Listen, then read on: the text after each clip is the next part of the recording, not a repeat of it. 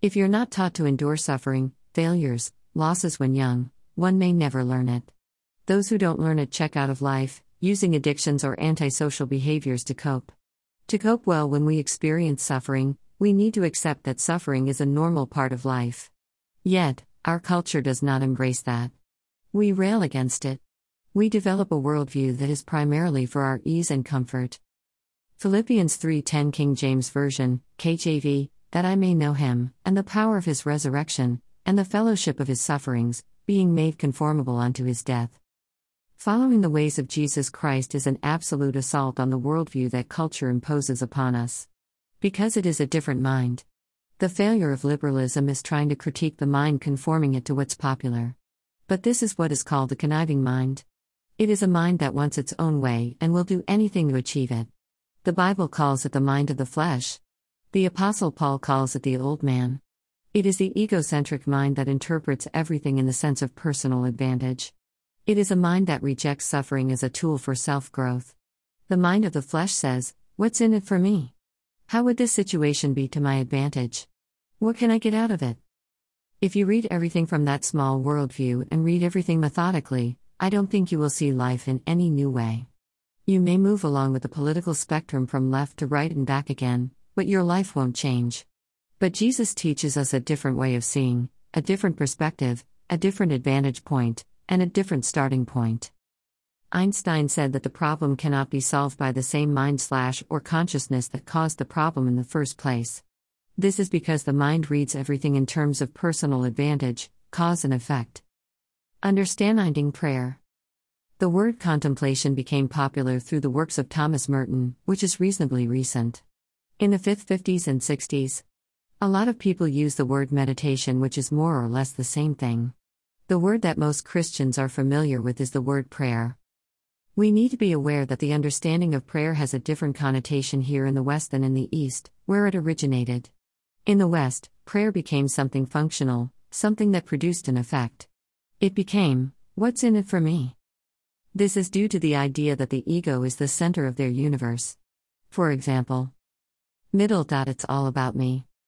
If I get offended, I'll sue somebody. If someone hurts me, I'll take revenge. If I don't get what I want, only to react in some way. If I can't resolve the conflict, I'll just cut the people off. If someone has something that I want, then I go out and get myself in debt to better it. Western culture has taught us that, it's all about me, the egocentric self is all about me.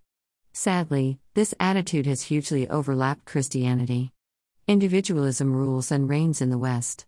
That's why a lot of people could not cope with lockdown and balk at the rules. They wanted to do things their way, to benefit them. They did not think of the others too, who they could pass the virus on to. This kind of behavior is not what Jesus intended for us, and it's certainly not what he taught. As soon as you make prayer an exercise to get something, it puts you in charge. However, Jesus does say ask, and it will be given. We must be aware that this kind of prayer is from a humble and obedient submissive attitude towards Jesus Christ in the first place. Most people approach prayer with egocentric consciousness, which says I will try to get what I want to get from God. However, this is the world's way. Worldly values are the seed of our culture.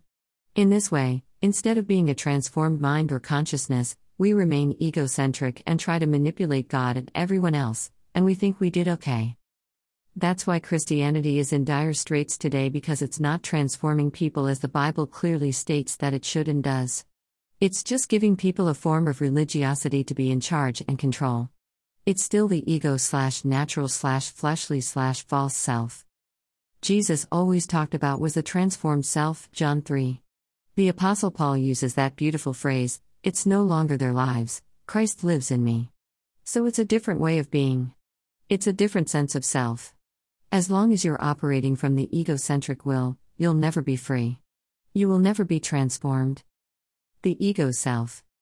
The ego self can be pious, religious, be theologically sound, may even be a church leader in some way, but never totally free. So religion has always performed two very important but two very different stages. The first stage is to create meaning for the self. The first stage offers mixed narratives, truth, and rituals to provide meaning. And that's okay. You've got to be aware of the self to move beyond the self. But most religions stop at that first stage by simply giving you a positive self-image. Christians rarely move beyond this first stage, and it's perhaps because they don't think there's anything else beyond it. Dissatisfied with the fact they believe they are a religious, moral person with good standing in a community. However, most people do not go beyond that. The problem is that this kind of religion does not raise or transform a person's consciousness. It does not deliver true freedom of overcoming the egocentric self. This type of religion does not transform or fully satisfy the true self. Instead, it fortifies self-comfort, and even deceives this true self into thinking, "You are okay, I'm okay." Underneath it all, there is this innate satisfaction and unrest, a yearning for something more and not knowing what it is. Christianity is the best thing in the world and the worst in the world. Why? The religious often think they are right in all things and start from that vantage point.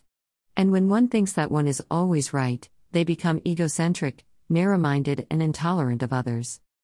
It's challenging to get to know egocentric people because the ego is so sure that they are right and you are wrong. They will protect their point of view at any cost, even the cost of hurting others, leading to spiritual abuse. Spiritual abuse is prevalent, which is why I wrote a Master of Art thesis on that subject, as it's so common in the churches, but that's another subject. If the egocentric self is warm and fed and thinks it is correct, it is then convinced that it is saved. But what does being saved mean? Most people think that being saved is a ticket to heaven, and fire insurance from hellfire. For them, it is something that is not here now but will come one day. It's always in the future. It's by the sweet by and by. The egocentric self says, if I am religious enough, good enough, say the sinner's prayer, and I do the right thing, then be saved, I'll get to heaven. This point of view comes from a punishment and reward system. If I play the game right, I will be rewarded. It is about the works that I can do, and God will be pleased, so I'll get into heaven. That point of view has absolutely nothing to do with transformation, absolutely nothing to do with the teachings of Jesus Christ. This, unfortunately, is a lot of Christians' point of view, but Jesus had something completely different in his mind when he spoke to Nicodemus, as written in John chapter 3. Please turn to it and read the whole chapter. A free gift. It's by the grace of God we come into fellowship with God. So then, in God's strength and ability working in us, we learn to be patent and pray, renewing our strength. When our strength is renewed, transformed, we then mount up with eagle's wings, we will run and not be weary, walk and not be faint.